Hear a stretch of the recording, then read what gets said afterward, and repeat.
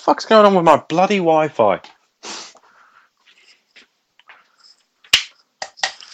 Fuck's sake! I can't fucking get a decent fucking connection in this fucking house! His name is Craven, he likes white ravens, and he will always use them to reduce your gold. His name is Dave, he cancels saves, he likes to make the opposition have bad days. His name is Tom, he plays for fun, but if you beat him then he'll punch you in the face. It's the UK's fantastic podcast. This episode's the first, but it could be the last. With unopposed to claim banter, it's banter behind the throne. Hello and welcome back to episode 11 of Banter Behind the Throne. I'm Dave, and today we're joined by Peel. Hello. And Whammer. Hello. Oh wait, hang on a minute, that's not me. Shit, sorry Whammer. Unfortunately, Craven can't make it today. I don't really know why. I assume he's saving the world again.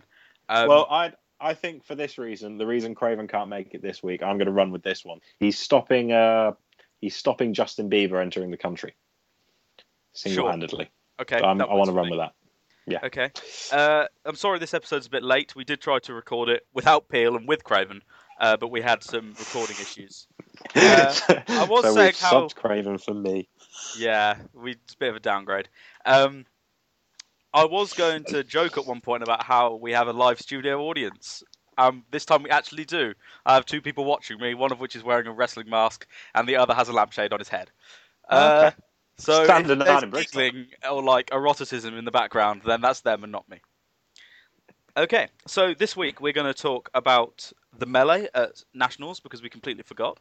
We're going to answer some questions from the listeners because Peel was an idiot and thought we had no schedule for today. Wow. Turns out we do. Yeah, we've got some stuff to talk about. We can save the questions till next week because there are about 12. We're doing the questions. Fair enough. We did them last time. We're doing them again. Well, that's what I thought. It was a nice feature. Then we're going to talk about Sethgate, the drama that has rocked the AGOT world. Then I'm going to proper French tourney coming up because Vince asked me to. And then we're going to cover cards beginning with K. Yeah. All right then. Whammer, last week we discussed Nationals and we kind of skipped over the melee. I'm not sure we even mentioned it at all because we were too busy playing Star Wars. I heard you did well at the melee. Yeah, I did what you did at the Joust, but in the other tournament. Oh, right, okay. So you won with a subpar deck? Yeah. Why are you running Harrenhal? No, I wasn't running. It's restricted in melee. Well, then how did you win? I won the most beautiful way that it's possible to win a competitive Nationals tournament. But we'll get so it was beautiful. Yeah. So first of all, just thoughts on the melee overall. It was a nice little Sunday event. There were 12 of us, which obviously isn't a fantastic showing, but given that it clashed with the Star Wars Nationals, and as you might have guessed from all the Banter Behind the Thrones hosts playing Star Wars, it kind of cannibalized into the people that might have played melee a little bit. So 12 was a good number. It made for tables of 4, which was useful. I know Jack Machin could have played but chose not to when he found out that it would make 13, because that's a horrible number to play melee in, because it means you've got 3 tables of 3. So thanks to Jack for taking the fall on that one. There was a good range of decks. You know, we had, I think, decks from every house were represented. I saw some that, you know, were like Balls to the Wall Rush, some sort of more mid-game tempo ones. We had Wedge's Atrocity, which I'll get to. There was just a nice range between all the decks. I played Baratheon Conquest to Stark, which basically was Baratheon Conquest to Bran Stark. Because as my sensei when it comes to melee, Vince, has taught me, there are only 3 characters in melee that you have to fear, and they are Bran Stark, Myrcella Lannister that changes titles around, and Ilaria, the power stealing one. And so I thought, if we're meant to fear him, maybe I should try running him. And so I just packed my deck with all of the plots that it's nice to be able to cycle into and out of. So like I had some castle plots, some nice strong when revealed effects, etc., etc. and then just a smattering of other good start cards for the melee environments. Like I had Cat of the Canals because being able to survive Valors is nice. I had the core set Eddard Stark because he claims a power when he comes into play, and claiming power outside the challenges phase is generally the easiest way to win melee in my experience. Yep. Because melee at times can be a bit like Munchkin, where everyone just gets really close to the line and you're just trying to stop everyone else from winning. And winning outside of the challenges phase is kind of like being a cleric and having divine intervention played. That's a good analogy. Thank you. Cheers, darling. I just got delivered a beer. That's a good service. Nice. So on that note, I had Eddard, I had Orphaned Recruit, Formal Petition, etc. So the format, there were 2 rounds of Swiss and then a cut to the top 4. And the Swiss rounds were actually done through a proper Swiss, which shouldn't be the case for Melee. But there was a slight hiccup with the tournament software where it recognized that there were meant to be tables of 4, but rather than giving you tables of 4, it gave you tables with 2 people on them and then 2 blank spaces. Right. Which wasn't the most useful thing in the world. So, the way it was done was just pairing up the tables. I've got to say, we used Tome, didn't we? The new software. Yes. I thought it was pretty good for the joust. Yeah. No complaints. Yeah, the standings were really, really clear, and they had them on a projector, which is really nice. Yeah, so you can see at the end of each round the standing and then the pairings. Very clear. The complaint I have about it for Joust was that after the cut, it reevaluated everyone's strength of schedule based on the remaining players. So I was seeded 7th because I was 7th after the Swiss, but then I was knocked down to 8th after the cut because the people that I'd beaten weren't in the cut, which was slightly strange. But yeah, so would you not have been 8th anyway? Because Craven was 8th place, but he made top 4. Oh yeah. I was finishing 8th overall. I just meant it was showing the standings strangely and confused us a bit, but it didn't actually impact anything. Sure. But 8th is just as shit as 5th. So yes, that's what I keep telling Bambi. Yeah. So yeah, the Melee first round, I was on a table with Kev. I was on a table with Kev, who's playing Targ Dothraki Rush. Then we had the wonderful pairing of Wedge and Fiona, who are an item. And basically that made everybody uncomfortable because they couldn't team up because that would have been dickish and against the rules and so on. But you did get the feeling that what was happening was going to lead to some awkward conversations later, because Wedge was playing a Martell Knights of the Hollow Hill, I'm going to stop everyone else winning for as long as possible and then use the attachments that get you power when other people win challenges to win approach. And Fiona was playing Noble Cause, which they didn't mesh up so well. Wedge might have used Burning on the Sands once or twice against Fiona to stop her winning and leave her stuck at 14 pounds. Twice. Yeah, well, twice. Yeah. But yeah, it was a very fun table. Everyone was building up power at roughly the same speed. Fiona went out of the blocks with 2 rounds of the Power of Faith, and so the first 2 turns were basically everybody trying to stop her winning, which we did just about manage to do.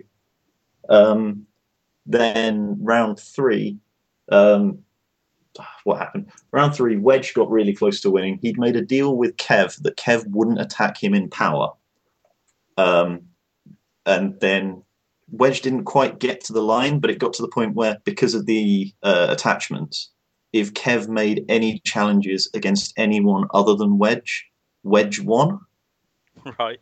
And so Kev broke the deal not to attack Wedge in power challenges, which basically guaranteed that Wedge wasn't going to win. And so at that point, I jumped in and said to Wedge, if I defend this for you so that Kev doesn't overtake you in the standings, do you promise not to use Orphan of the Green Blood on my Brienne? And Wedge understandably accepted that and gave me the chance to just do a power challenge with Brienne and some renowned characters and win without any troubles. Nice. Yeah. That's good. You know, it's not collusion, but you're just like, I can't win this. Someone is going to win. I need to get as many points as possible. No, yeah, everyone did the thing that was in their best interests to do. Yeah. And Kev didn't have any hard feelings about us, about Wedge not using the Orphan. Wedge didn't have any hard feelings about Kev not going through with the deal because he accepted that it wouldn't have, Kev would have been giving Wedge the win at no advantage to himself. And yeah, it just played out, as it felt like it should do. So then the next round, meanwhile in round one, Ryan Wood, who was not Ryan Kelly. Yes, that's an errata to the last episode. Peel and I both played against Ryan Kelly, not Ryan Wood. And James pointed that out. We apologise for the confusion. I'm pretty sure I said Ryan Kelly when I did mine. Because there is audio evidence. When they said Ryan, when I read it on the board, I turned around and just went, "Oh yeah, okay." Well, apparently you didn't. Oh, so, apologies. Sorry. To be fair to you, I think you said Ryan, and then it got filled in as being Wood because Dave or Craven just assumed that you'd played Ryan Wood when it had actually been Ryan Kelly. No, it was me and Dave both played Ryan Kelly. Yeah. So apologies about that. Yeah, but he can't be too sad, and he hasn't mentioned it to us because obviously we did beat him. Yeah, he was probably quite glad that it was going into the radar and was taking the flak for it. But Ryan Wood hasn't mentioned it, which means he hasn't been listening. Oh, he just likes to hear his name. Okay, sure. All right, carry on. Tell us about Ryan Wood. So yeah, and how he wins games. Yes, he does win games. Yes, and he did win in the first round of the melee. He was also playing Noble Cause. And I wasn't at his table. I believe he was on a table with Becky Tagore and someone else. Apologies to the someone else. I don't know who it was. And he was obviously going to win. Or Tagore would have won if it had got to epic battles. But Ryan attacked Becky, and Becky at the time Ryan attacked was in second, and knew that if it got to epic battles, Tagore was going to overtake her, and Ryan was obviously still going to be ahead of her. And she was going to drop down to third with less points. So she gave Ryan the win, which annoyed Tagore greatly, so that's good. Yeah, that sounds very satisfying. Yeah. And on the other table, Vince won, because it's Melee, and that's what Vince does in Melee. Yeah. He'd had a High Septon on the table and reached 13 power, and the others didn't notice the High Septon and decided to do a military challenge against him. And so Vince was like, okay, I'll defend. I'll claim High Septon. And they're like, oh yeah. With more French. Yeah, sorry. I claim the High Septon. And exactly. That was my flawless Vince impression. That was pretty accurate, I think. Yeah. It was flawless. It was like he was in the room with me. Yeah. So yeah, Vince won that. So through the strange mess up with the table seedings, it was me, Ryan, Vince, and Fiona, because she got 14 points in second place as the table in round two. That game was fascinating because obviously we had two Noble Cause decks on the table. Vince was playing Greyjoy aloof, sort of unopposed rush, and both the Noble Cause players flooded hard turn one. Fiona again had opened with Power of Faith, and then Vince played King Balon's Host, who we might mention again later in the episode. So that, spoilers. We're not recording out of order at all. Spoilers, boys, spoilers. It was going to be so flawless, so flawless. So yeah, except for earlier when. Oh, sorry. No, go for it. No, that's fine. I was going to say earlier you did put something in the wrong tense, James. You said that in the future we'll be talking about this, when actually in reality, I got a minute. The questions are coming before the DC segment. No, but the other segment is coming. It's just this is. It's not important. This is why I don't watch Doctor Who. It just fucks with your head.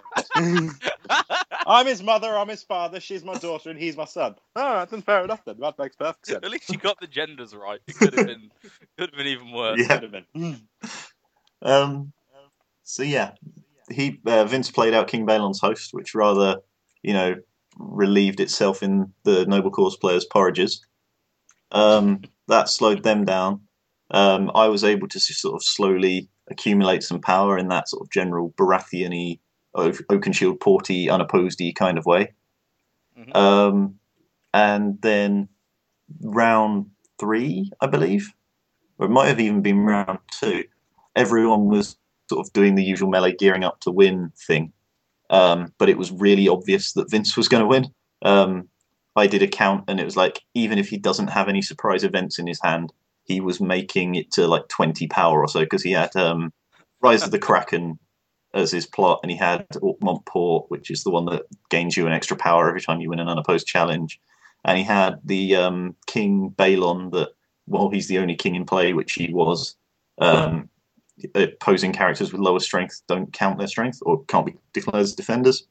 Mm-hmm. So he was just, smashing it with unopposed challenges, and there was nothing any of us could do about it. Basically, living Peel's wet dream.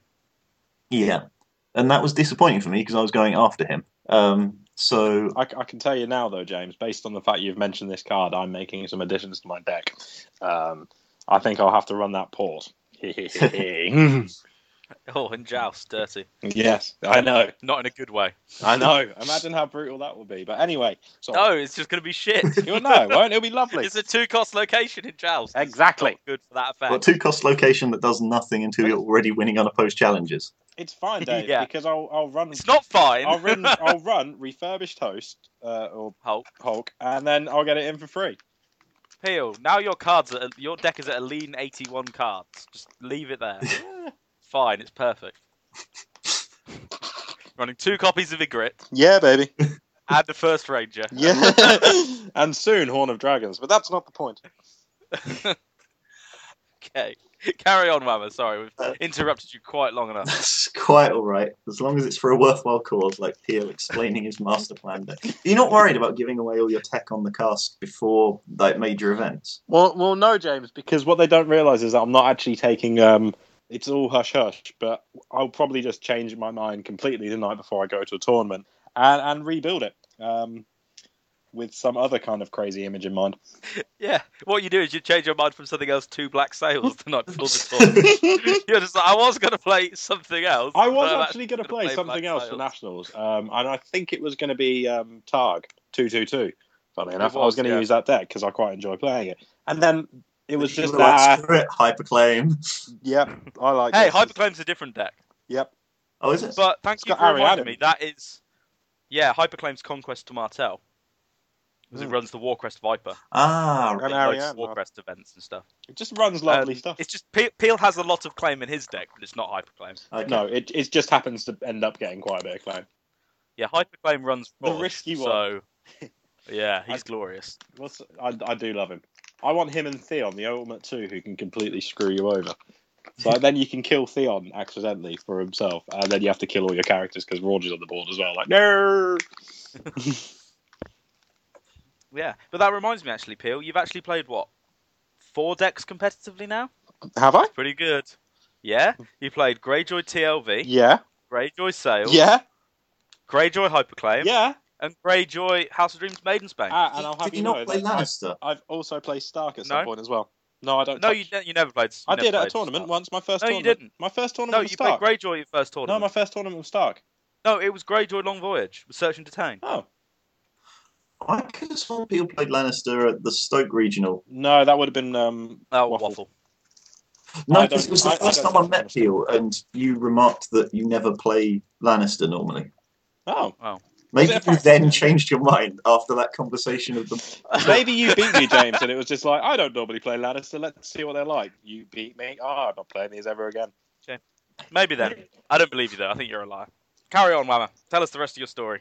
So yeah, I basically realised this and jumped in to defend so that I could trigger the port and just take second because there was no way anyone was stopping Vince winning, which meant that with a win and a high place second, I was on the final table. Vince was obviously on the final table because he'd won twice because he's Vince. And then the amount of power Ryan had been able to build up in that game gave him enough. And then the fourth person was Bambi, who was playing Lanny Power behind the throne and had won one of the other 2 tables in the second round.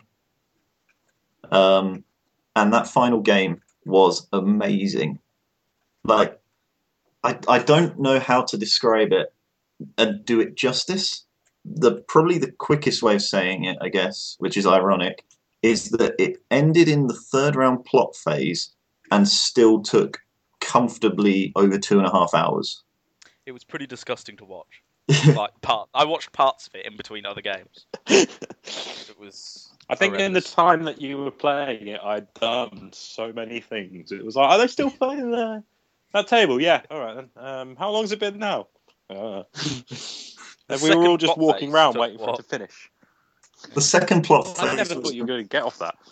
The second plot phase alone lasted about half an hour, and it was all just like the first round. Basically, the first round, I had 3 gold left over, but didn't really want to put any more characters down, just because I think at the time what I had in my hand was like a man at arms, and it's like I didn't need to play it, so I just held it back, and I had a formal petition in hand, so I thought, okay, we've got 2 Baratheons. Sorry, a Baratheon, a Greyjoy, and a Lannister.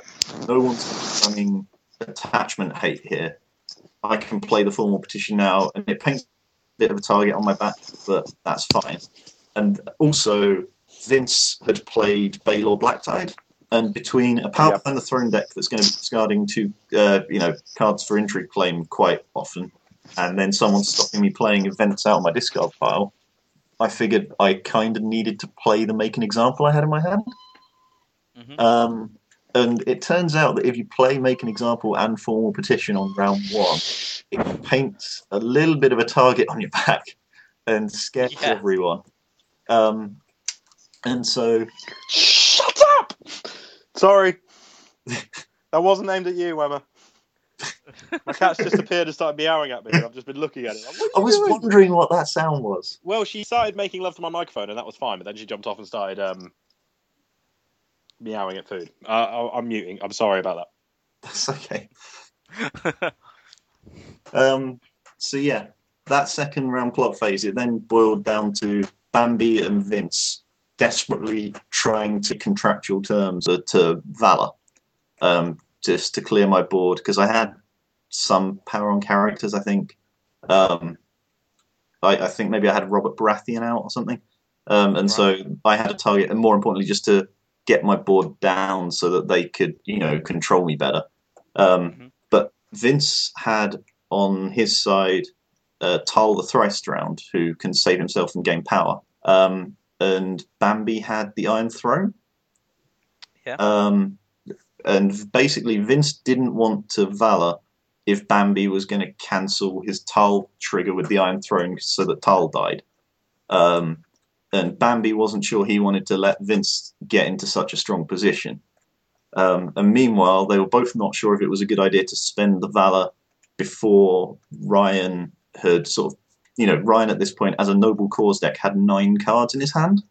Oh, wow. Because of accounting favors on round 1 and taking Master of Laws. So they were kind of a bit uneasy about everything, but they really, really just didn't know how to handle.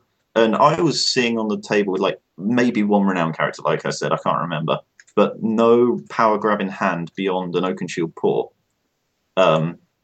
which, as it turns out, would have been newly made Lorded. So I was kind of like, I don't really mind too much if you Valor here. And I actually had it good for the Gander in hand. So if Valored, then I was going to be able to also kill Tal anyway, and also get rid of Bambi's Duke Tywin. So they were sort of sitting, being like, I know Whammer will get hurt by the Valor here. We need to figure out a way we can make this Valor work. And I'm just sitting there going, Valor, Valor, Valor, Valor. In the end, they didn't. So they just ended up deciding to make sure one of them won initiative so they could put me in first so they could control me. So I flipped Taken Captive and just didn't declare any challenges because Ryan had Guyard Morrigan, the Rainbow Guard that stands when you win a challenge with him and gains an extra icon. So he already had a couple of power on him. And I was looking at letting him gain an extra 1 or 2 and then stealing him. So I didn't declare any challenges. Bambi did some stuff, but nothing particularly effectual. Ryan went for 15, but was denied by Vince because Vince knows how to play the game. He knows you're meant to stop the other people reaching 15. He does. And then it got around to Vince, and Vince was basically like, "Okay, Ryan, you've not reached 15. If James takes your guy of Morrigan, he will win from the taken captive power. Can I kill him in a military?" Ryan obviously wasn't happy about it, but he knew that's what he had to do. Vince declared the military. What they'd all forgotten was that at the start, because I'd gone first, I'd taken Crown Regent and just redirected the military at me to preserve Gaiard. And then they did the maths and realised that at the next plot phase, me flipping Winter Festival and taking Gaiard with taken captive won me the game. However, there was also a number of prize cards on the table, which kind of happens when you're playing Conquest to another faction, and also there were there was an Aloof and Apart deck, and like I had the prize Monarchon the Night of the North, and Ryan had a couple of prize cards. There was a lot of prize on the table, basically. And Vince, through his own attempts to win, had reached not 15. If he'd reached 15, he would have won. He'd reached 13 power. So it became a case of, if he valid, which he then did, whoever, what order of passives were triggered determined who won. Okay. So I turned Winter Festival, and Vince turned Valor, and Ryan foolishly played the Aftermath. I say foolishly, it meant that he had to be first player, which meant that he had to choose the order of the passives to choose who won the game. He got to be the Earl of Warwick, copyright Lowell Craven, last time we recorded this episode. So, yeah, Ryan had to kingmake. He really didn't want to. And so we did. Then, having spent so much time negotiating throughout the last 2.5 hours, we had to decide to find a fair way of deciding who'd won.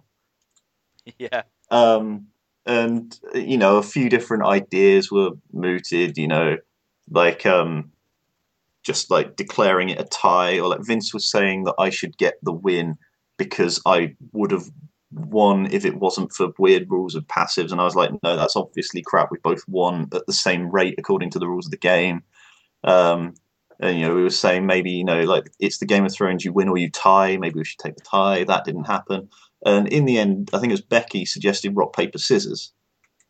And we both flipped rock. Then we both flipped paper.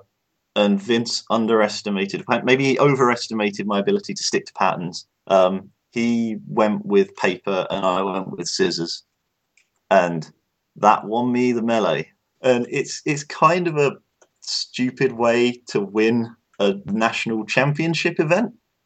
On the other hand, it's the 4th time I've played Vince in a game of melee, competitive game of melee. And not only is it the first time that I've won, it's also the first time that he hasn't. Nice. So, I know he'd disagree, but as far as I'm concerned, he's a genuine contender for being the best melee player in the world. So if it takes me rock, paper, scissors to beat him at melee, I'll take beating him at melee with rock, paper, scissors. Yeah, that's good enough for me. And yeah, that was the tournament. The only other thing left to discuss about it, I guess, is the prize support, of which there was none officially. It was sort of even though it was sort of announced as being in the schedule, it was technically like a side event, and so there was no prize support to speak of for it. So Lee, who was hosting it, basically said, "I've got some swag from the regionals if you want it." Obviously, having gone to loads of to store championships, I'd already got all the swag, and so I asked if there was any for any of the other games, and he said, "Yeah, sure." And so I asked for a Cthulhu mat, and so now I've got the 2014, I believe, Call of Cthulhu Store Championship playmat, even though I've never played a competitive game of Cthulhu in my life. Well played. And it seems like I've picked a good time to get one of those Cthulhu mats, given what's happened to the game. So yeah, now I've got a rare collector's item, and that's going to be my melee playmat from now on. Any other closing comments on the melee? No, I just want to, as a last thing, I want to say I appreciate greatly. I'm guessing this is going to be one of the more listened to episodes by Americans and whatnot. So I just want to say how delighted I am that you've made a group of Americans listen to thoughts about Melee before they hear the DC controversy. That just warms my heart. Yeah, it's the only game that matters. It is It the is. core rulebook It is. game, isn't It it? is the game, and Joust is the variant to the core game, which is Melee. That's just in the rules. You Yeah. dispute it. So It's for at the least same the next level 2 as weeks, like that's true. 2v2 or the Littlefinger variant. Yeah, exactly. Although we all know that 2v2 is the best format by far. Yes. So, now we're going to move on to our listener questions. First up, for Peel, what's your favourite mainstream comic publisher, Marvel or Nevermind? That's from Mage. Marvel. Okay. And if you were going to recommend a pair of skater shoes, what would they be? Etnies. And why is that? Because they're comfy as fuck. And if you were to go with alternating current or direct current, which would it be? Alternating current due to the higher kind of power I'm able to put into various things, because you can always get converters from alternative to direct. What are your favourite 2 letters in the first 4 letters of the alphabet? C and A. Oh, there was a C there. There was a C. That's the closest we've got. Who's your favourite mainstream comic publisher, Whammer? I don't know, which one was it that did like Batman and Superman and anything else that DC does? It was DC. Ah, okay. And your favourite shoes? Well, I'm not really one for skater shoes, but when I wear them, it'd have to be DC's. I agree. I like Batman, and I like DC's. You So- like DC? I like So it's just DC DC. Shoe Co. Okay. Moving on to the next question. The guys are watching me and they're just like, we have no idea what's going on. There is a point to that. Okay, so Daniel Vincent Mulcrone asks, what themes, ideas, or mechanics from 1.0 would you like to see introduced to 2.0? Peel, are there any themes you want to see come back? Voltage! Okay, naval icons. Whammer, any themes for you? Yeah, I like the naval icons, and also you got to mention shadows. They're always good. And Yeah. I'm a big fan of Maesters, as I believe you are, Dave. I love Maesters. I think Maesters are the best deck. And no matter how you build them, they're just easy mode. They And can be suboptimal and still be the best. yes, they can. Oh, good. And I would also say Shadows, definitely. Pia, what do you think the most powerful big character in 2.0 is? Such as Eddard or the Viper or Eddard. I'm going to Tywin. run Do with you know Eddard. Do you know what any of them do? Yeah, I was going to Not a say, clue. giving him Eddard is helping him out unfairly, because it was going to be funny as Peel desperately tried to think on his feet while he loaded up Card Game DB, and now you've just given him the name of one of them. Don't be silly. I don't have my laptop out. What are you Skyping on? I'm Skyping on my phone because I don't know where my laptop power cable is. Okay. So Eddard is your favourite, is it? He is, yes. Okay, sure. Whammer? I mean, you got to mention Bob, but my favourite's Tywin. I like the part where he's got all of the icons and renown and gives you gold. Agreed. My favourite's definitely Bob. He's just the tits. He just wrecks the board whenever he gets dropped. So that's good. Not that I've actually played with him yet, but I'm excited to. I thought you played in Poland. Oh yeah, I have played in Poland, but I didn't play with Baratheon. Ah, okay. I only played 2 games. I played Greyjoy Fealty and Tyrell Conquest to Lannister. In banter That's not stuff. it. Yeah, no. Banter to the Lannisters, yes. That's exactly what I mean. Which was essentially a hyper Randall deck, and I didn't see Randall, and I had a sad time. Yeah. So, Dave M. Nicholas asks, I want to try and start a new meta at work. We'll all be scrub nuts. I'm willing to pick up a couple of core sets. What decks or archetypes should I build for teaching and learning? Peel, do you have any thoughts on that? Stark. Okay, James, do you have any more reasoned thoughts on that? Other than just the house Well, people no, who watch because the TV show Stark, like. Stark is a good house to start with because you learn how to lose very quickly. That is an important skill to have in this game. It is, because once you realise that your characters are fragile, and Stark I always found were very fragile on occasions. They've got lots of characters and a lot of good characters, but they are fragile if you just hit them with stuff. And it's like, oh. So, no saves. Yeah, Stark. Would you agree that they shouldn't start with Stark because Stark is so boring to play? Well, no, and yes at the same time. Personally, I'd say start with Tyrell or Night's Watch because everyone's new to them, so therefore you're going to be ahead no matter what. Okay, sure. Yeah. And what do you think? What should people start with, Whammer? Well, I mean, I think it depends partly on sort of like how competitive you want to be. If you just want to play some games, in like sort of a more of a board games type setting, I think the out of the box approach actually works really well. The just sort of get two of the factions and shuffle their cards together, and you've got a deck. I definitely recommend starting with that. If you're wanting to sort of take it to the next level, I don't. I mean, we're going to be propping another podcast in a sense later on by talking about the whole Sethgate thing. But I know Beyond the Wall, Alex Hines did a segment, quite a lengthy segment, where he talked about the different decks that he'd made to try to help teach players. And he's posted those lists online. So if you go and look for that episode, I'd run with those lists because from everything I know about them, they're very good lists to use. And he found them very successful. Yep, I'll link to that episode if I remember in the comments. Nice. Peel and I are doing a tutorial session in Northampton on the 31st of October. Yep, and I will be building those decks, assuming we have 2.0 by that point. We should. If not, I won't be teaching anyone. No, And I'll just be drunk. we'll just be weeping into a pillow. Yeah, so if you want to come along to that and you live in the Northampton area, give us a text and give us a message and we'll let you know the details. So yeah, basically, I think it's best to either teach them with the houses they like, especially Stark and Lannister is like a nice two easy ones, Everyone knows them, really. or Don't build the 6 decks that Alex has made and let them pick, because most of them are reasonably playable, but they do scale to skill, which helps. So the Targaryen one is slightly harder to play than, say, the Stark one, which is cool. And so Jack Abbott asks, do we have any pre-challenge actions? Whammer? No. Peel?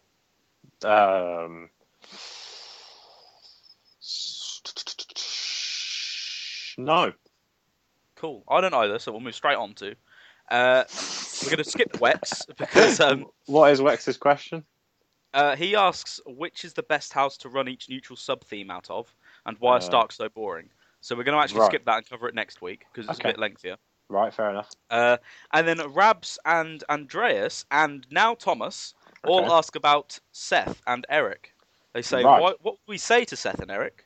Why do we put bad cards in our decks, and how would Seth perform at Starlek? So we'll cover that in our next section entitled Sethgate. Dave, we all know you're wrong, for no apparent clear reason whatsoever. But you're just wrong on all your card choices. So I'll make sure I build some of the decks as well when we teach the people, just because I wouldn't want you to build a shit deck. I'm genuinely worried about this. You're worried that you're going to go to Northampton and do this test with complete noobs who've never seen the game before, and they're going to take one look at the decks and be like, "Oh, well, these are just shit, aren't they?" It was like, well, where's Harrenhal? Yeah, well, there's no Harrenhal in it, Dave. So unfortunately, the deck will be shit. I'm sorry about that. And so we move on to the main attraction, I guess.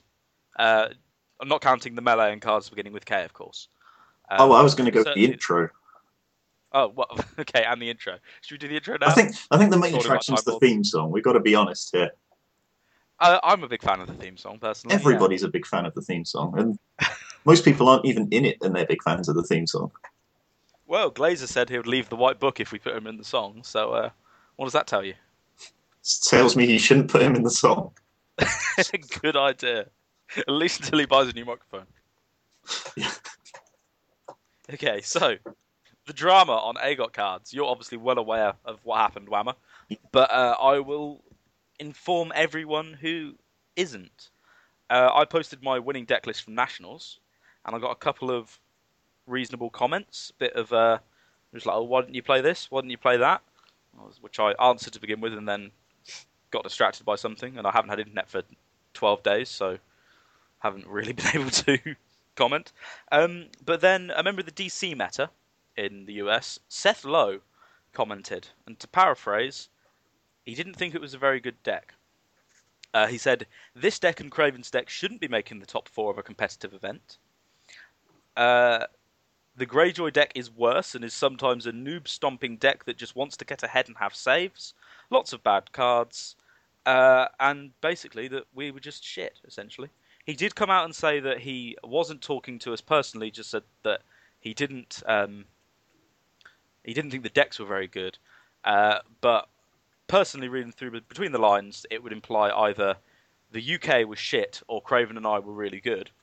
The UK was shit, you say? Yeah, well, if these decks manage to make top 4, either Craven and I are really, really good players, or the rest of the UK is useless. That was my reading of it. I would not sit here idly by and let Seth Lowe imply that you're good players. Yes, we're going to have to take the flak and say the UK is awful. Yeah, that seems fair. And he did go on to say that the majority of tournaments were competitively hollow, which was a bit much. And people basically jumped on. Basically, everyone that wasn't from DC and a couple of Canadians said, "That's a bit rude. You probably shouldn't talk to them like that. There's constructive criticism, which we're all for. I knew my deck could be better because I built it in 8 days before the tournament. And I only added Brienne the night before. That's how quick it was. Do you want to... we'll carry on, I guess. So there's a bit of drama, a bit of... people struck back a bit. And Seth and Eric Butzlaff from the DC Meta went on to Beyond the Wall. And they tried to kind of say, right, this is why we act like that, and this is why DC treat competitive events a bit differently from other people. And, of course, the reason we have Whammer on today is because Whammer took offence to this. I'm going to say that anyway. And he wanted to strike back at some of those comments. So if we're going to take some of the points they've made, the easier ones, and comment on them. So do you want to take a few, and then I'll chip in as and when? Yeah, sure. First of all, a couple of things I want to sort of say in advance is Craven isn't here. He was here last time we did the recording for this, and he had some things to say. Principally, he wanted to defend some of the choices he'd made in his deck, which obviously was also criticised by Seth, where he said there were a number of bad cards in the deck and that it just wanted to get ahead and have saves. Craven's argument was essentially, if the deck wants to get ahead and have saves and wins, isn't that sort of a good thing? Yeah, like, that's basically what Greyjoy do. Yeah, that is a standard approach that Greyjoy aggro uses. I mean, like, Seth's criticism of your deck was that it didn't have Stoic Resolve in it. Or Harrenhal. Or Harrenhal. And it's like, ultimately, the Baratheon deck in his mind, wants to get ahead and then Stoic to protect its characters and whatnot. And it's basically the same principle, only for some reason it was bad when Craven did it. There's also the question of, I specifically asked him why he had 3 Scurvy Cutthroats in his deck. And basically, Craven held his hands up and said that it was not what should have been in the deck. However, it was a meta-call. It wasn't just a blind, I want to put these cards in, I'm going to say it's a meta-call. But he's been playing that deck or variations on it for quite a while, and he's consistently found that he's had serious problems with attachments. And since Greyjoy doesn't have much in the way of good options for dealing with attachments, it was a perfectly sensible card for him to include. And while ultimately it didn't pay off, and he didn't end up using them successfully all day, it's only a one-cost weenie. Like, ultimately, half of the point of cards at that level is to be claim soak anyway, which they still function perfectly well as. It's not like he was including, I don't know, like Corset Littlefinger or something. It wasn't an important part of his deck in like the high impact sense. It was just a filler that he made a meta-call with, and it didn't work out as a meta-call, but it still worked out as cheap claim soak to help him keep pressure on, which is all perfectly well and good. On to some of the comments that were made. I also want to say, first of all, that we obviously understand that Seth and Eric don't speak for the entirety of the DC meta. No one really speaks for an entire group like that. Everybody is different. We understand that. However, they do have a habit of speaking on behalf of the DC meta as a whole. So if we end up saying DC this or DC that, we accept we're talking about specific people within the group and not just the group. And I also, on a personal note, want to say I met Seth when I went to New York for the regional last year, and he was perfectly nice and friendly and sincere and earnest and everything you'd want in a person that you'd meet at a Game of Thrones event. So I certainly am not saying he is a twat. I will perhaps accuse him of behaving like one. On to... Or do you have anything you want to add to that, Dave? Not really.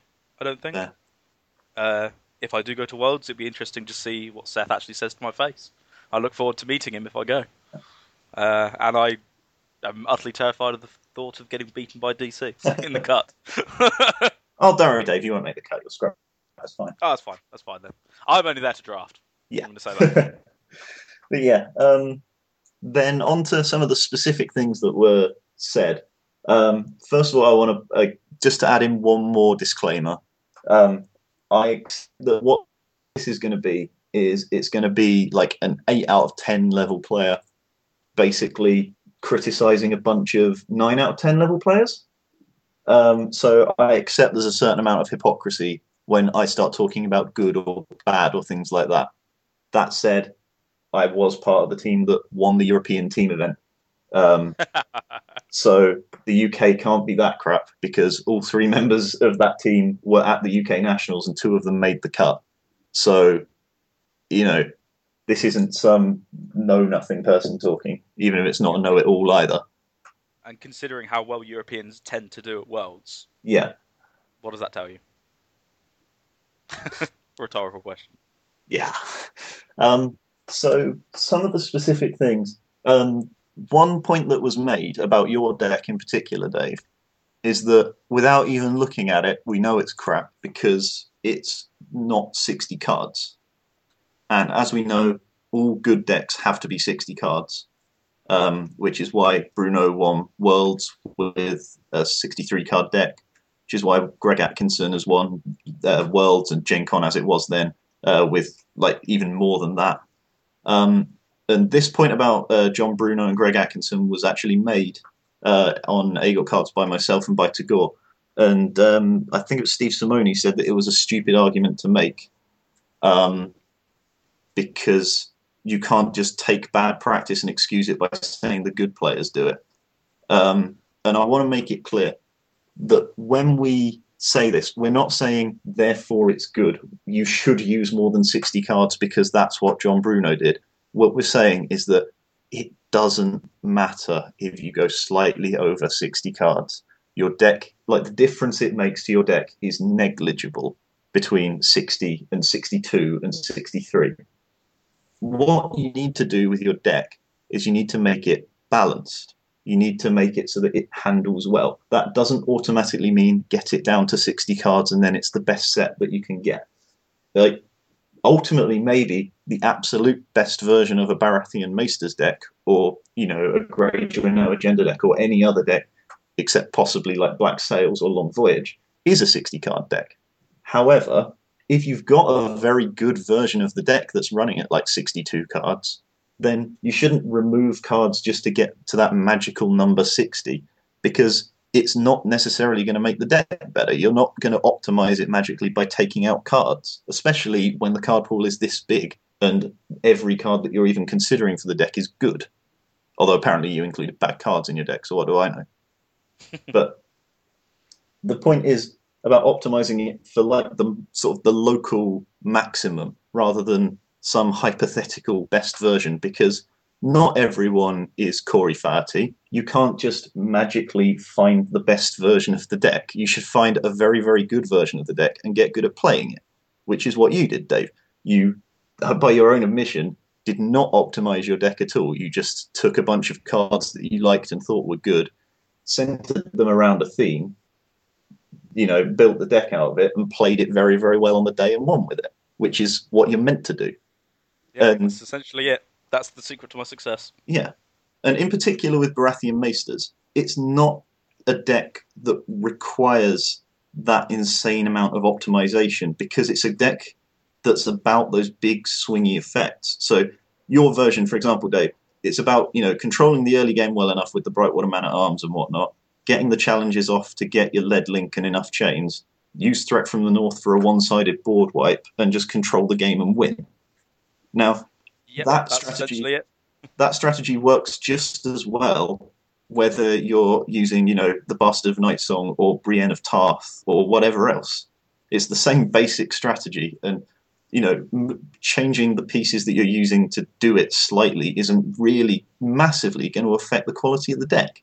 A Baratheon Maester's deck that's doing the correct thing, but doing it at 98% efficiency rather than 99.5, it's still going to be doing a good job. And to pretend that your deck is an irrelevance that shouldn't matter just because of it being over the limit or not having the most optimal cards or whatever is just stupid. And to suggest otherwise, to me, indicates that you're not that good. That because by pretending that the only way a deck can be good is 60, you're either being, you're over-exaggerating to try and make yourself seem smart, or you understand the maths behind it and so think that you're a genius for pointing it out.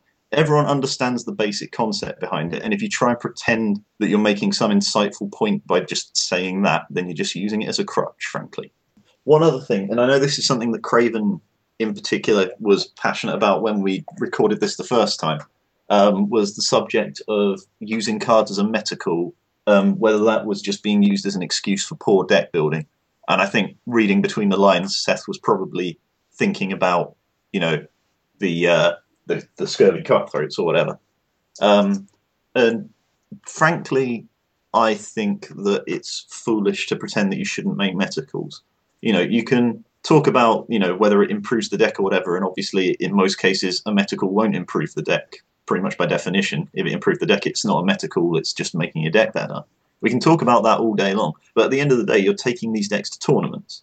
And if you're making a change to your deck that increases your chances of winning the tournament, that's what you should be doing. That's not being a bad deck builder.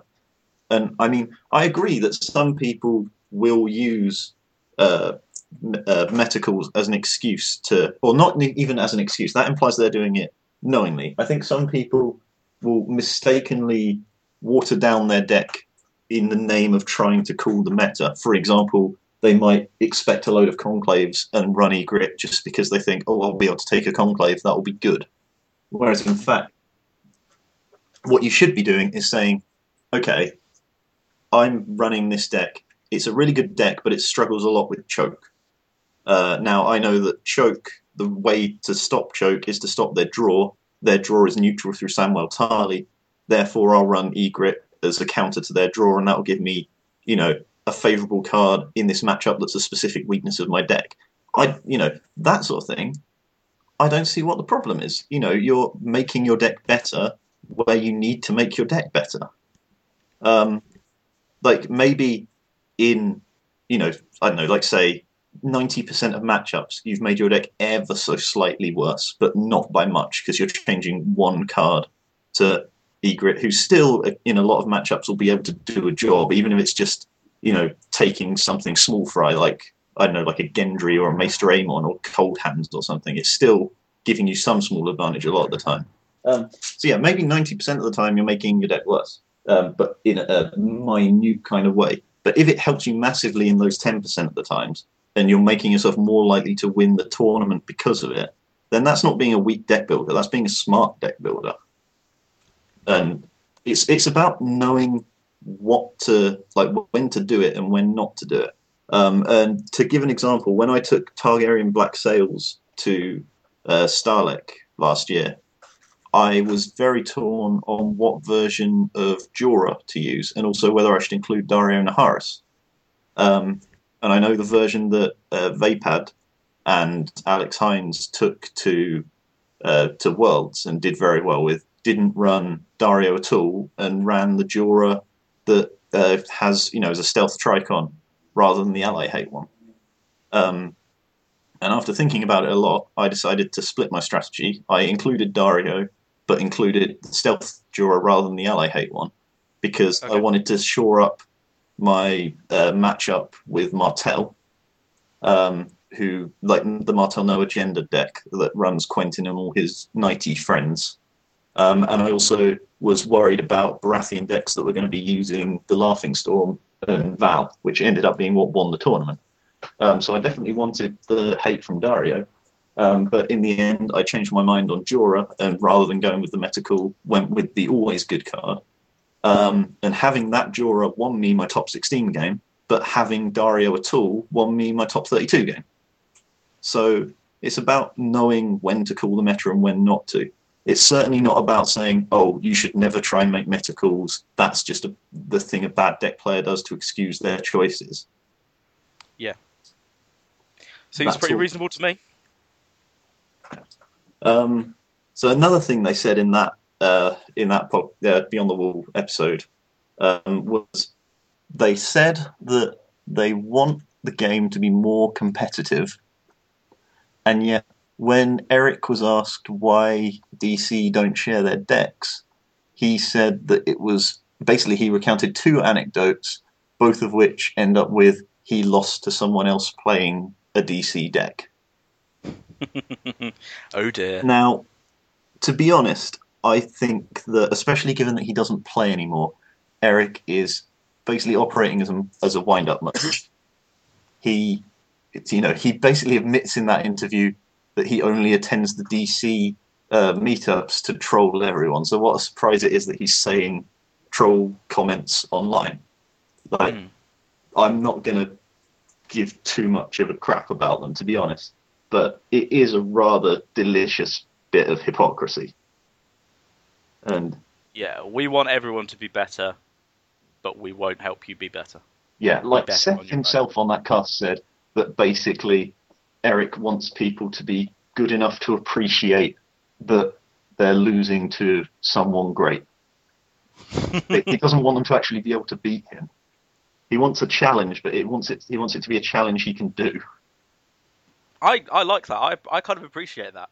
I kind of appreciate that too, but you'd hope that he'd at least be honest about it, and that the people behind this attitude of not revealing deck tech wouldn't then go around criticizing everyone else's decks. Yeah, it comes off a bit, for want of a better word. Is that a word at all? No, it wasn't a word at all, but I've got several words. And I thought I'd refrain from using most of those words at this point. Yeah, no, I mean, what's there to say? But it's clearly just a little bit silly. And I had a very interesting discussion actually with Corey Flaherty in the comment thread for that Beyond the Wall episode, to which he stated his view that he thinks that players would benefit, that the community would benefit from those decks not being introduced to the world at large, just because, like, local tournaments being won by these incredibly well-refined decks wouldn't make it fun for anyone. Now, personally, I think that if that happened, the problem would be with the people taking stupidly well-refined decks to tournaments which other people were just taking as a bit of fun. Or I'd take it as players should take better decks to tournaments, one way or the other. I don't... Yeah. Like, blaming the people posting the decks online for the disparity seems a bit wrong to me, personally. But, you know, that's his opinion, that's fine. I'm not going to criticize. Yeah. However, I would really like to see some of the players like Seth or Corey or whoever else who are very good at this game. I'd like to see them, you know, do a bit more writing online, not like in your deck thread. I think it's... I've had enough of that. It's perhaps been established that's not the most constructive way to offer analysis. But, you know, maybe write a few articles for Card Game DB, that sort of thing. It would be really good to see the upper echelon players participating more. That would be positive for the game, I think. That's my thoughts on that. The last thing I wanted to say about the contents of the cast, the notion that only the really good players can appreciate decks being posted is just bizarre, frankly. Like, it's a bit of a leap, isn't it? Yeah. You know, it's a bit... it has sort of like the tone of elitist snobbery that really rubs me up the wrong way. But quite beside that, I think it's just true. Like, when I started the game, I wasn't very good. Like, I think that's true of most people. Like, unless you've come in from another game and you already understand a load of the mechanics, of course you're not just going to instantly be amazing. And I learned from reading articles online and playing against people and seeing decks that were published. And like, I remember when I got into the game, Clue used to do a series of articles where he'd look at decks that had won tournaments and analyse them and explain how they worked and what was good about them. And I remember Tiny Grimes used to write a series of articles, Forging the Chain, where he did a similar thing, except sort of more anecdotal about his own experiences and his own attempts to improve at the game. And I'd like to think that doing all that kind of stuff made me a better player. And likewise, at the risk of insulting former versions of people, I think you can see that a lot with people like like Jakob Holtman or Don van Beek, who both, in my opinion, weren't that amazing when they started, but very quickly became very strong players. And to the point where, in my opinion, they are two of like the top 10 known players in the world, in my opinion. And that's come through them participating in the game and learning from other players and getting better, and now they're able to impart that wisdom to others. It's just the natural cycle of anything. You don't hear a university professor saying, well, I could explain to you how, quantum mechanics works. However, I feel like that would really only be giving an unfair advantage to my peers, and you wouldn't understand it anyway. Like, if people want to learn, they'll learn. If people don't want to learn, then that's not your target audience anyway. Stop being elitist and post your decks. Basically, yeah. One other thing I did want to say is that things online, well, at least this has livened stuff up again on the boards. And it's like, if you need a controversy to get enjoyment out of the boards, that's kind of sad, to be honest. Like, just participate, post decks, get opinions from people, post opinions on other people's decks, try to phrase them nicely. Like, it is more interesting than AGOT cards. Card Game DB at the moment, which is just moaning about Baratheon Neil. It's like, Neil is strong, yes, okay, get over it, but at least they've moved on from heads on spikes. Right. I'm looking forward to what it's going to be after Baratheon Neil. Oh yeah, hopefully they do some really degenerate character Lightfield. Predictions? There is going to become a time where Night's Watch Defense is playable, and I think that's going to be really frustrating for people. Yeah, I can see Burn that as well, because people have moaned about Dracarys already, and there's going to be a point where there is enough burn to make a proper burn deck, and people are going to hate that a lot more. That Targaryen card that's so powerful, it's limit once per deck that's coming in the next cycle. Like, people are going to be, oh, it's so unfair. He drew it turn 1 and then I couldn't win. Or it's so unfair. I had it turn 1 and then she heads on spikes it out of my hand. I just want to know what it is. Like, some people have speculated that it makes someone Stormborn, or it could be some dirty burn card. Or, I don't know, maybe it's Balerion. I hope it's Balerion. And I hope it says you can pay 2 extra gold to play Balerion out of a Lannister house. The way he's meant to be played. I just hope that it is like the Dragon Eggs in the Conquest and Defiance cycle, that were all limit once per deck and nobody ever played them. Everyone just goes, oh. Were they limit once per deck? Yes. They're just wank. Like, I didn't want to play them however many copies I could play. So yeah, in practice they were limit 0 per deck, but according to the card text, it's meant to be once. Oh, fair enough. Kind of thematic, I guess. Don't know. It's silly. So, to sum up Sethgate and the DC controversy, number 1, if you want people to be better, help them be better. They go and get better just playing in their tiny little metas on their own. Number 2, efficiency isn't everything, and people make odd card choices. Meticals are okay. It'll be fine. We're all friends here. Number 3, don't be massive cheeky monkeys. And that's it. Good advice for life. So, Peel, you've stayed rather silent because you haven't been here. What are your thoughts on the matter? Well, to be honest, Dave, I think he's just a bit of a bell end. Thank you, Peel. Oh, crap. I just remembered something else I wanted to say about it. Oh, what was it? About how the assertions about how everyone should be trying to win and so on. I just wanted to point out that it's possible to go to a tournament in the interest of enjoying the tournament and not necessarily aiming to win it. But yeah, I think that's perfectly reasonable. I know enough people that do that. Like Josh, the UK Nationals last year, took a neutral Song of Fire deck, he didn't take that because he thought it was going to help him win the tournament. He took it because he thought it would be fun. And he had the time of his life playing that. I remember after the first round, he came up to me and Becky, and he was excitedly telling us about all the awesome stuff he'd done. Like he'd been able to play Vargo Hope to discard a character agenda and all these things. And he clearly had such a great time. And he was so happy. And we were like, oh, awesome. So you won then? And he was like, no. Oh, I got destroyed. But it was amazing.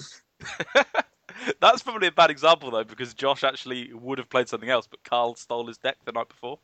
Well, yeah, but Josh still had the time. Like he could have.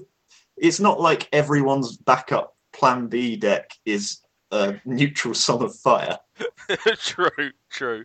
And of course, he is the man that took 10 Towers to Blackwater. Yeah, House of Dreams 10, which produced loads of amazing stories. It did. That's still one of my favourite decks ever. Yeah. It's just so good. And it's not because it's going to win.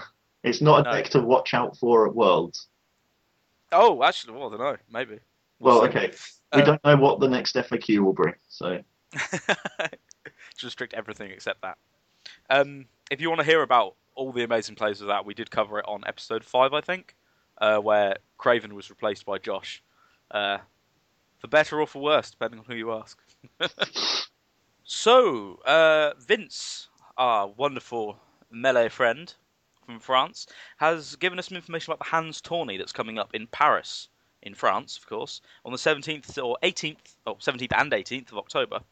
And it's a Road to Starlek tournament, so if you win it, you get your accommodation and entry fee for Starlek paid for. And you get to rub it in the face of any Frenchmen who have turned up, which there'll be lots of. Unless you are French. Unless you are French, in which case, congratulations also. Yes. It's Joust on the Saturday, and then the cut and side events on the Sunday. Unlike most French tournaments, it doesn't have an official melee that takes up part of the tournament. So their national championship, the national champion who goes to Worlds, is the overall champion. Yeah. And the same when I went to the Lille regional, the trophy went to the overall champion. Yeah. On that note, can I just quickly say congratulations to Vince, because due to the winner of the Joust tournament foolishly choosing not to compete in the other event, he is the overall champion for the UK Nationals, with second place finishes in both Joust and Melee. So congratulations to Vince for that. Good work, Vince. Craven called me protector of the realm for at least 3 days for keeping a Frenchman off the top spot. But if he got overall anyway, then there you go. Oh well. Yeah. So the tourney of the hand, it will be €25 for entrance, and the winner also gets a copy of the White Book, which has nothing to do with our rival podcast. It is a literal leather-bound book, which is white, and the winner writes in it, and he writes about the other members of the top 8 who become his Kingsguard. And it's just a really nice book full of the history of the French tournament. I think it's the biggest tournament in Paris every year. The winner gets to take it. There's no pictures of the inside on the internet.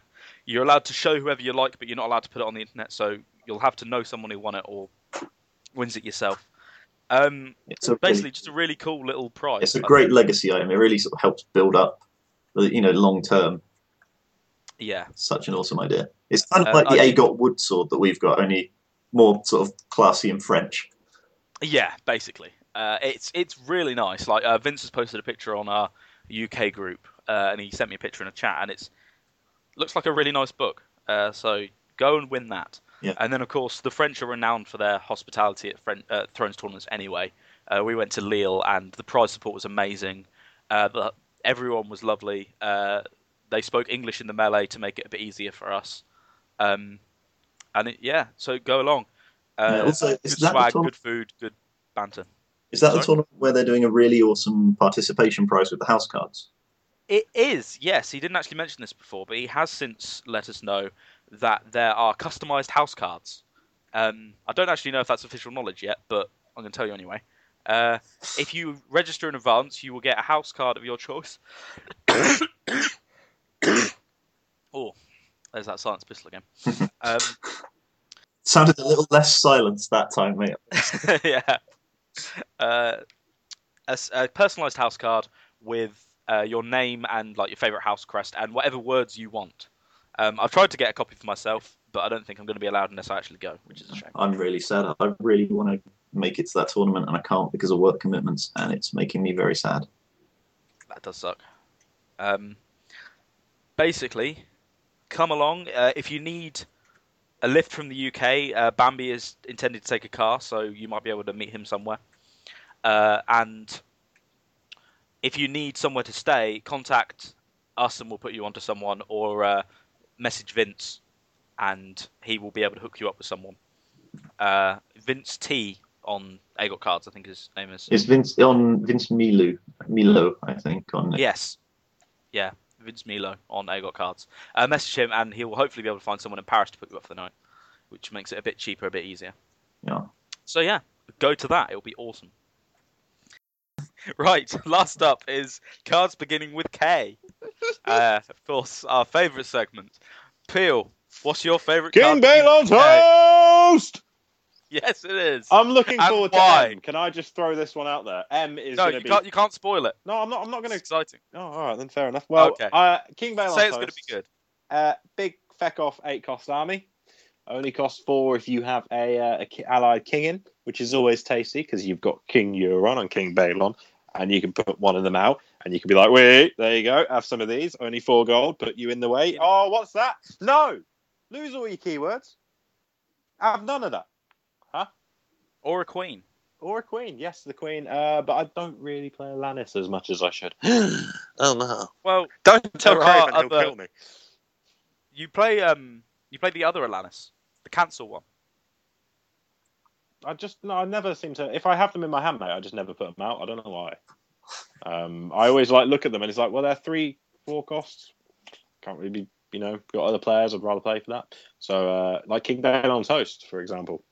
But it's rare that I have them in my decks anymore because they've cost me games before.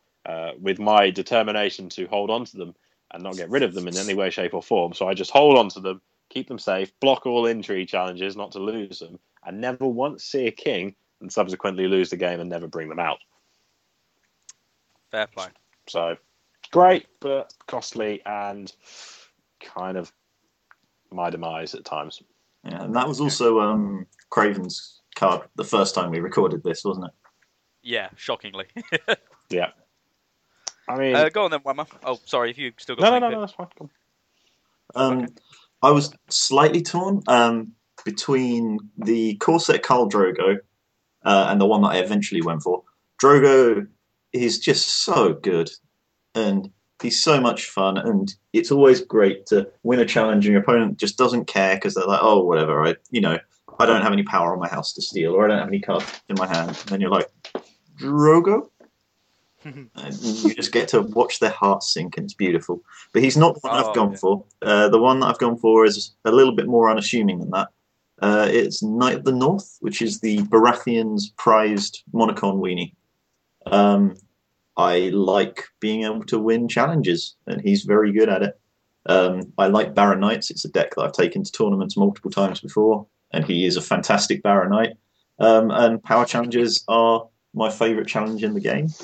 I'm a big fan of power challenges. They're the ones that let you win the game, is what I think. Yeah. They're the ones that get you power, which I understand is what you're meant to do. Well, yes, I'll give you that. You are meant to win the game of power, but sometimes it is funner just to wipe them all out. My favourite card beginning with K is Knights of the Hollow Hill, because I love playing with influence, and it's fun. I like board wipes, I like ambush, I like red vengeance, I like it all. I like drowned prophet. You like it, especially because it's influence that you can't accidentally favourable ground away before. For the amount of times I play favourable ground, I've fucked up with it so many times. Obviously, using it before bleeds against you, so I couldn't bleed, so I lost my influence. In the last round of the favourite thing, I think. In the last round of the Swiss and Poland, I favourable grounded turn 1, but forgot to trigger Meraxis beforehand. And I don't even know why I played Meraxis. I had other stuff I could have played that would have been much more useful, and then still used the favourable ground. So that was foolish at best. But it had been a long day. Yeah, I'm going to blame that. And a long night. Mm. More important. I heard about the Poland antics. You heard about them on the cast, didn't you? Yes, so many antics. Strip club home. I must admit, I think that must be the first agenda we've done as a favourite card. I don't think we've done Really? any of that. I don't think, from the top of my head. Did you not choose Black Sails for B? No, I think I chose Balon Greyjoy or someone. Oh, okay. Or Baelor Blacktide. Or Balor Blacktide, or anyone. A Greyjoy card that began with B.